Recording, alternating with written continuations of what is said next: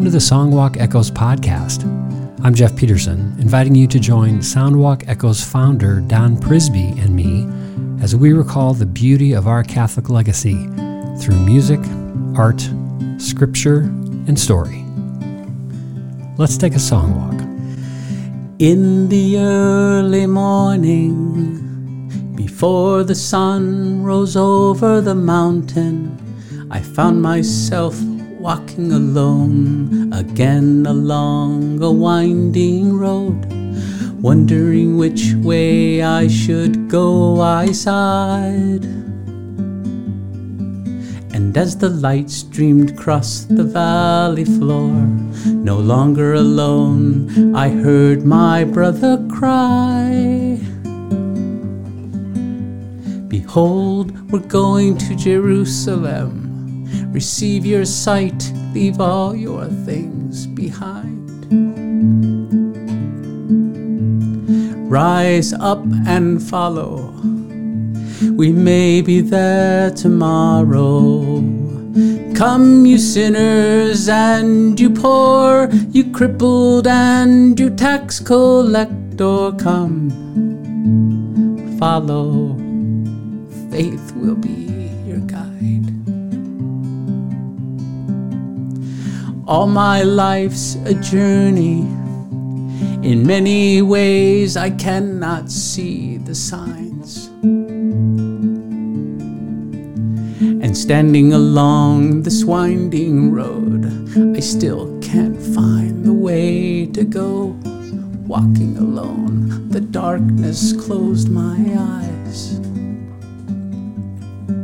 And as the light streamed across the valley floor, no longer alone, I heard my brother cry. Behold, we're going to Jerusalem. Receive your sight, leave all your things behind. Rise up and follow, we may be there tomorrow. Come, you sinners, and you poor, you crippled and you tax collector, come, follow, faith will be your guide. He had given them new sight, they were walking on new legs. He was curing the people drawing near. He was talking to the children. He said, come, be like the children. But I was paralyzed in my cautiousness and fear. Jerusalem, why is it that you're calling him? Why am I so afraid to let go of these plans I've made? Jesus, I've wandered through the night. Master, let me receive my sight. Behold, we're going to Jerusalem. Receive your sight, leave all your things behind. Rise up and follow, we may be there tomorrow. Come, you sinners, and you poor, you crippled and you tax collector, come, follow, faith will be your guide. Come, follow, faith will be your guide.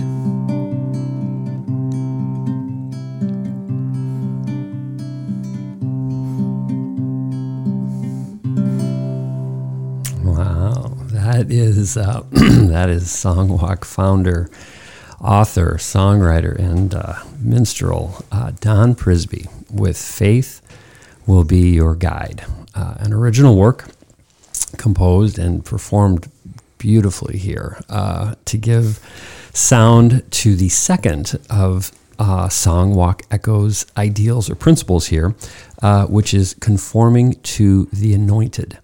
We're going to spend the first season of the Songwalk Echoes podcast going through each of Songwalk's 5 ideals. So y'all can literally stay tuned now for 3 more upcoming episodes after this one. And all episodes, just like everything in the Songwalk Echoes platform, is presented through the 4 dimensions of music, art, story, and scripture. Although not necessarily in that order, but we did start with music there. Don, that was amazing. That was so beautiful, and both of us were getting choked up there a little bit here. You playing and me listening. So, conforming to the anointed. Tell us about what that means and how that song, that beautiful song, relates and really helps to sort of introduce the principle here for all of us. You bet. Well, thank you for having me this morning. You know, the last episode we talked about aligning with the Creator, coming out of chaos to being made in the image and likeness of goodness. And now, in terms of our moral decision making, we consider ourselves as Catholics and Christians as people who are conforming to the anointed. Now, I'm using the word anointed. You know, why don't you say Jesus? Why don't you say Christ? Well, we do refer to Jesus as Jesus Christ, Jesus the anointed. So for our sake, I'm just referring to Jesus as the anointed. Yeah. But what is it in our lives now as Catholics when we are baptized into a relationship with the anointed, and we are anointed as priest, prophet, and king, or as people who sanctify, people who teach, and people who serve. So we are brought into that relationship with the anointed with that baptismal mandate. We go through the sacraments of baptism, Eucharist, confirmation, reconciliation. We might get married. We might live a life of single life or ordained ministry. But what does it mean to be conformed to the anointed? And we'll talk about that today. Yeah. Well, that's what I love about that song too, and just the visual and of the, obviously for folks that are familiar with the scripture. I mean, you've heard that story, and now put to song, and that's where the blind man is not simply. And I love the distinction you make between being confirmed and conformed. So it's not that the blind man or any of us are just looking to, sort of get certified, because the blind man believed, right? I mean, that's why he called out in the first place. He wasn't looking for validation that Jesus was who he said he was. He wasn't looking for some kind of like graduation certificate to say, yep, you believe and you've gone through all the things. He was looking for conforming, bring me in, heal me, not just so that I can see, but so that I can live as you live, and I think that's what I love about this principle here is it's not just rote, like, yep, you did this. It's not some recipe. Conformation is about actually the behavior of the banquet, not just getting all the right food there. Right. And it's ironic that we're hearing this story from a blind man. Yeah. A blind man who probably saw more than those around Jesus who could actually see. So he has this sense of an inner conversion. I want to see. There's something about Jesus to which I want to conform. Yeah. And he reaches out to him, Master, let me receive my sight. And Jesus says, as he says in every one of the refrains, come follow, faith will be your guide. Yeah.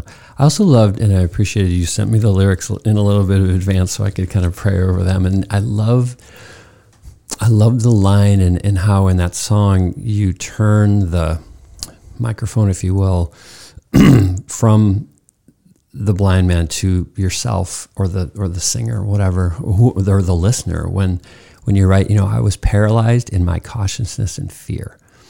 And for so many of us, and what it sparked to mind is all the the story, another story in the Bible about Jesus healing the paralytic, and how that healing, similar to the blind man that you just sung about, is there's a physical healing there. There's a physical remedy to what was ailing those two, the paralytic and the blind. But that line in your song, I was paralyzed in my cautiousness and fear, that healing is also beyond the physical. It strikes me. It really is this, it's the healing from the cautiousness. It's this release of the almost constraints we put on ourselves to hold us back.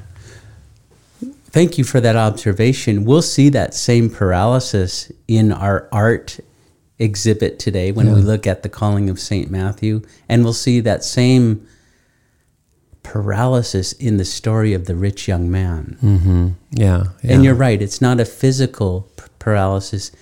It's psychological, it's spiritual, it's emotional, it's egocentric. What is it that's paralyzing us to not wanting to conform to the anointed? Yeah. Last point on the music, because again, I just think that was so beautiful and beautifully done. A fairly simple song, like when as a writer, you've written so many songs. This one, what I was moved by is the simplicity of it. I mean, not a lot, you had one little kind of chord thing in there that was like, hey, that's kind of a cool turn. But I felt as a listener that the space that you, as the writer of that, give that song, it helps the story to really you just sort of dwell in the story. How conscious were you writing that, of making sure that, like, was it always this sort of austere notion in your mind when you wrote it, or because I just think it serves the message so well that it's a simple presentation. The lyrics and the music always are in an interesting dynamic as a songwriter. Most of the time the lyrics come first, and then the music complements that. So, for instance, in that song Manna that we sang in our first episode, that structurally is a major 1, a major 2, and a major 4 going back to a major 1. It's just a very uplifting, joyful chord progression, and it worked for those words. But this song it did require something that had minor chords in it, that was very contemplative.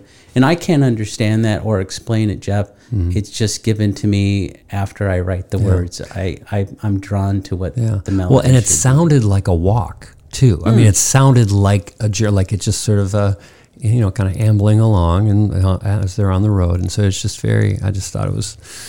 So sorry for folks out there, sort of geek out there on the actual music construction of it, but I think that lens, and what I love about everything that you've done with Songwalk is these 4 dimensions: music, art, scripture, story. It helps everybody get into the principle however they can, So if they, no pun intended, resonate with more of the audible notion of it, then I think that song serves it very well. Thank you for those observations. Moving on then to another part of another element of the Songwalk structure, if you will, is scripture. And so the scripture passage that has been identified for this second principle is very familiar for anyone, whether you've read the Bible or just been to church. You've heard this one at least once every 3 years, and it's the parable of the rich young man. It comes from Matthew. Chapter 19, verses 16 through 22, and it says, "Now someone approached Jesus, and said, 'Teacher, what good must I do to gain eternal life?' He answered him, 'Why do you ask me about the good? There is only one who is good. If you wish to enter into life, keep the commandments.' He asked him, 'Which ones?' And Jesus replied, 'You shall not kill, you should not commit adultery, you should not steal, should not bear false witness, honor your father and mother, and you shall love your neighbor as yourself. The young man then said to him, well, all of these I've observed. What do I still lack? Here comes the punchline, everybody. Jesus said to him, if you wish to be perfect, go sell what you have and give to the poor, and you will have treasure in heaven. Then come follow me. And when the young man heard this statement, he went away sad, for he had many possessions. So Don, again, like I said, such a familiar passage, one that all of us, I guarantee all listeners, when we hear this in church or when we read it, we're always like, oh man, that sounds way too familiar to me. Like and I'm not a rich young man, but that's what I struggle with. So talk about how you identified that passage to be so perfect for this principle of conforming to the anointed. In my experience of trying to understand moral formation and the way we make moral decisions, I was drawn to John Paul II's encyclical letter, Veritatis Splendor, which means the splendor of truth. And in that, Pope John Paul II, this was back in 1993, I think, he was trying to describe, well, we want to form ourselves as moral people, and we want to make moral decisions. We want to be oriented to the good. Mm-hmm. We want to be made in the image and likeness of goodness, like we talked about in our last episode. But how? How do we do that? And it was Pope John Paul II that in chapter 1 of that book, he referred to the story of the rich young man as an example. And it's so moving. And I feel so much empathy for the rich young man, probably because I identify that in my own life too. Mm-hmm. He says to Jesus, what do I have to do to merit or inherit eternal life? What a strange question coming from a person that's materially wealthy. Yeah. He wants to know, how do I go from the what to the how? How do I go from this is just not enough for me to something about you, Jesus, I want to conform to? How do I do that? And Jesus says to him, Jew to Jew, well, do you keep the commandments? Well, yes, I do. Later, we learn Jesus says, I didn't come to destroy the law. Mm-hmm. I came to fulfill it. Yeah. And let's believe that the rich young man, somehow in his heart, maybe like the blind man at Jericho, he had a little vision about Jesus. I want to give up material wealth. I want to conform myself to the new law. Jesus says, sell everything you have and conform to me. Follow me. And he couldn't do it. Mm-hmm. He couldn't do it. And I wanted to yell out, phone a friend. Poll the audience. Exactly. Because that's in Matthew, but also in Matthew are the Beatitudes. Yeah. And that also referenced by Pope John Paul II in chapter 1 of this encyclical is the roadmap of how the rich young man could have begun to conform his life. But as you and I know, Jeff, unless we're ready, right? Unless we're ready to make that decision, those opportunities can go by us. Yeah. And I wonder sometimes that it can be confusing in terms of, well, how would we do that? Yeah. Because we're called in many scripture stories, like that one this morning at Mass, to a new way of seeing, a new way of being. But how do we do that? Mm-hmm. I can hear the rich young man saying, how do I do that? If you and I were to look at our own baptisms and say, well, we could do it by being priest, prophet, and king. Mm-hmm. That's our baptismal mandate. But how? Yeah. And in following Pope John Paul II's teaching, the how seems to be expressed through the Beatitudes. Yeah. And we can visit that later. Well, no, there's a perfect segue here, because that is actually, I think, in your identification of both the Veritatis Splendor, the encyclical from Pope John Paul II, and then also the Beatitudes, to me, they do strike me as the how. Like if you then are struck with, okay, I'm in, I just don't know where to start. I mean, the encyclical, let's start there, because, and I'll have to admit, I was not familiar with the encyclical before becoming aware of all this great work that you've done. And so for folks listening, this is, as Don was saying, this was written back in 93, largely in response to a lot of the moral questions that the church was trying to wrestle with after Vatican II.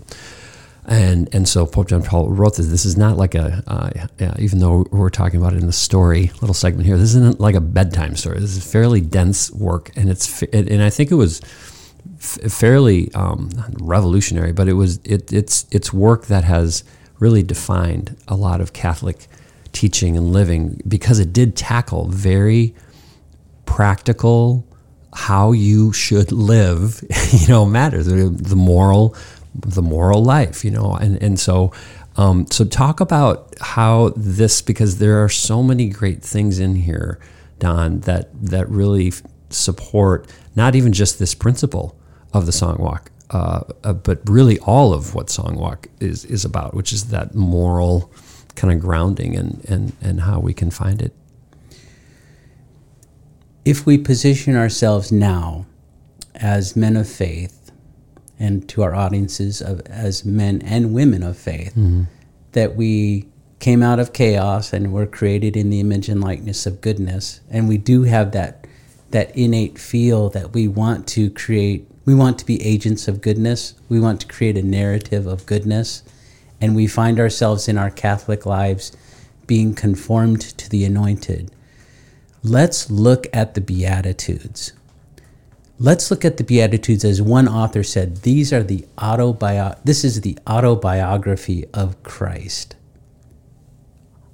That I'm going to take some time and take a look at that, I said to myself years ago, where I want to not just go through a checklist of I did this, and this, but I'm developing an ethic for my life, an ethos that I live by.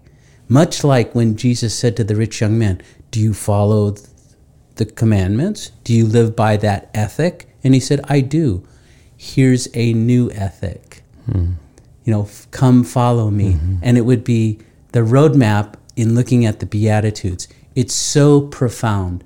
The first Beatitude, blessed are the poor in spirit.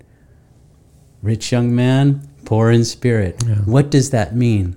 And I want to run through a few of those with you, as I have prayed them over the years and developed an ethic for my life in terms of how do I get, in a time of crisis, either in business or in marriage or in making a resolution for a new year, how do I balance myself on the Beatitudes?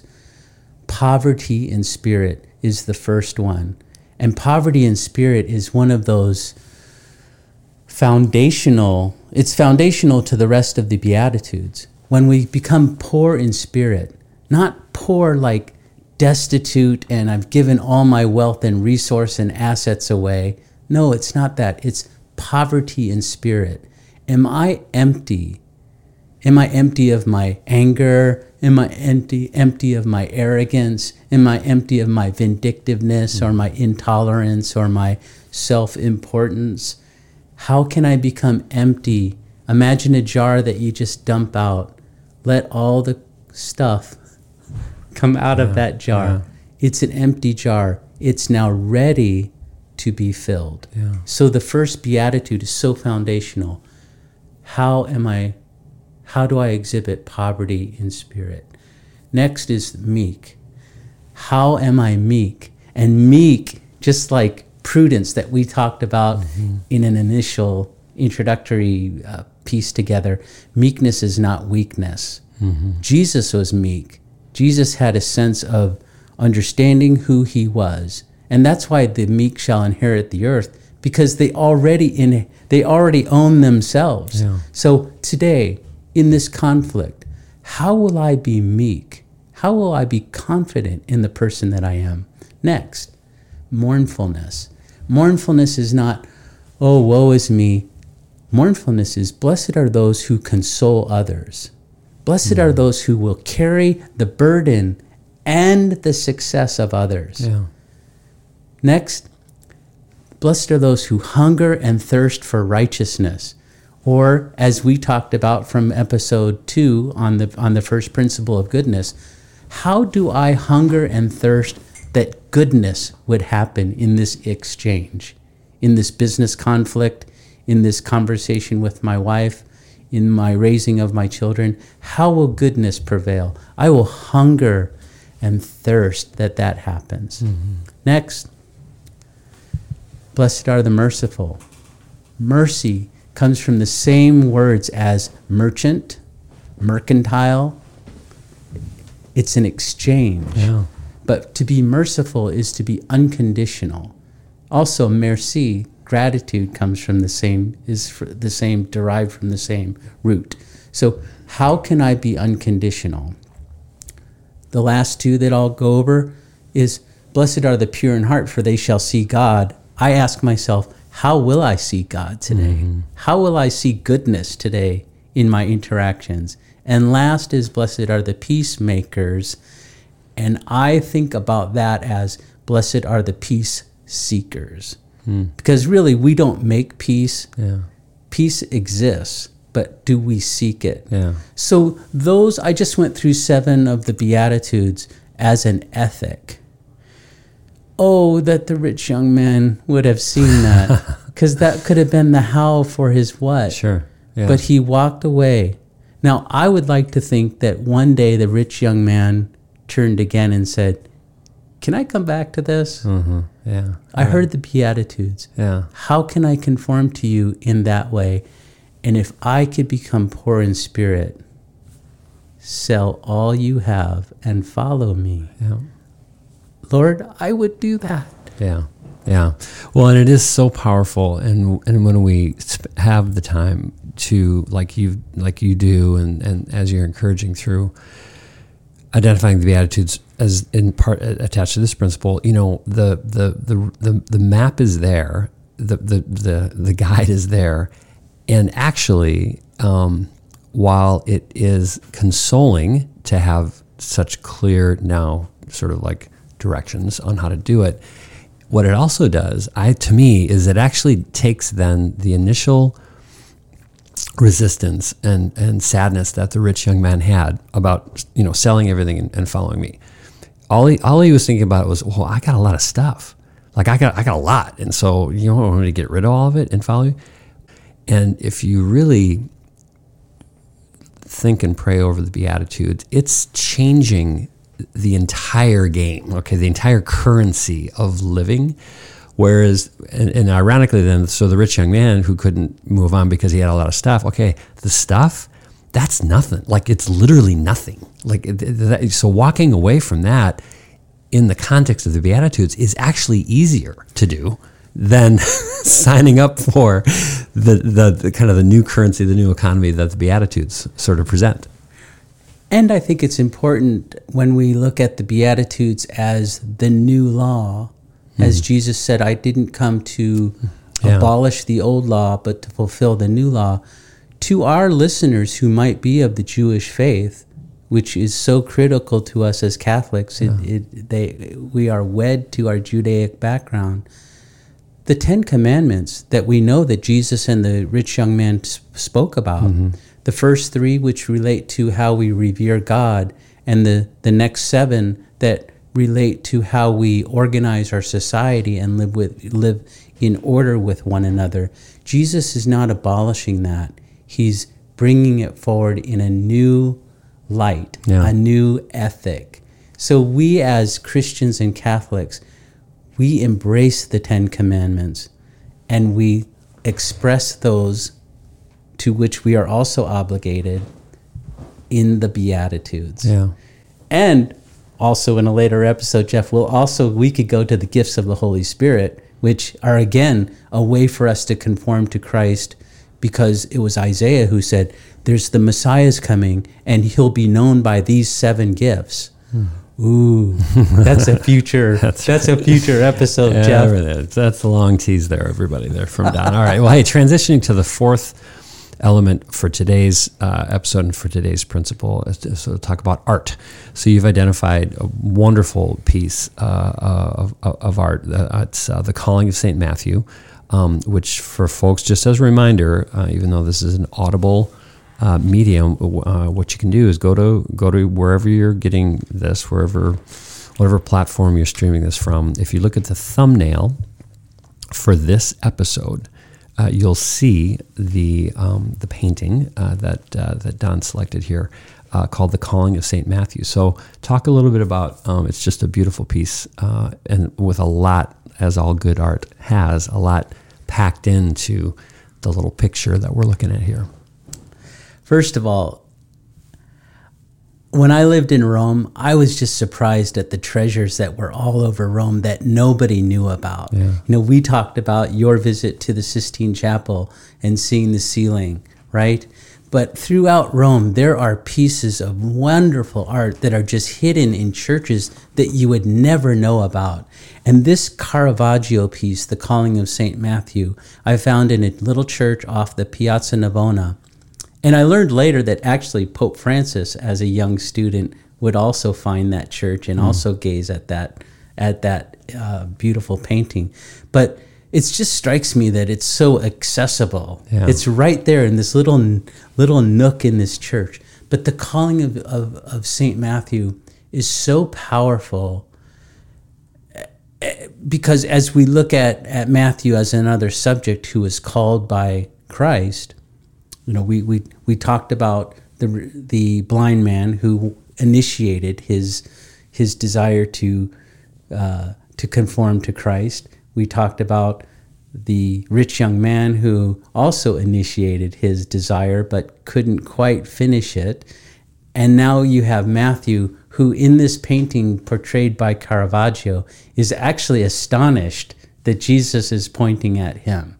So the picture, as you may be looking at it on the thumbnail, Jesus and Peter are standing off to the right as you're looking, and they're pointing at Matthew. And you follow the fingers and follow the light coming into this dark room, and it's pointing right at Matthew. Yeah. And what is Matthew doing? He's looking at them like, certainly not me. And he's pointing to the young man at the end of the table, whose head is down. Mm-hmm. He's saying, it must be him. Yeah. Either please be him, right, or it can't be me. I'm a publican. I'm a tax collector. Yeah. How can this be? No, it is you. Mm-hmm. That's so profound, and there's so much in that wonderful painting, from the use of light, the use of how they're clad. Jesus is barefoot, which suggests that he's standing on holy ground, where all these tax collectors have these wonderful shoes on if you peek under the table.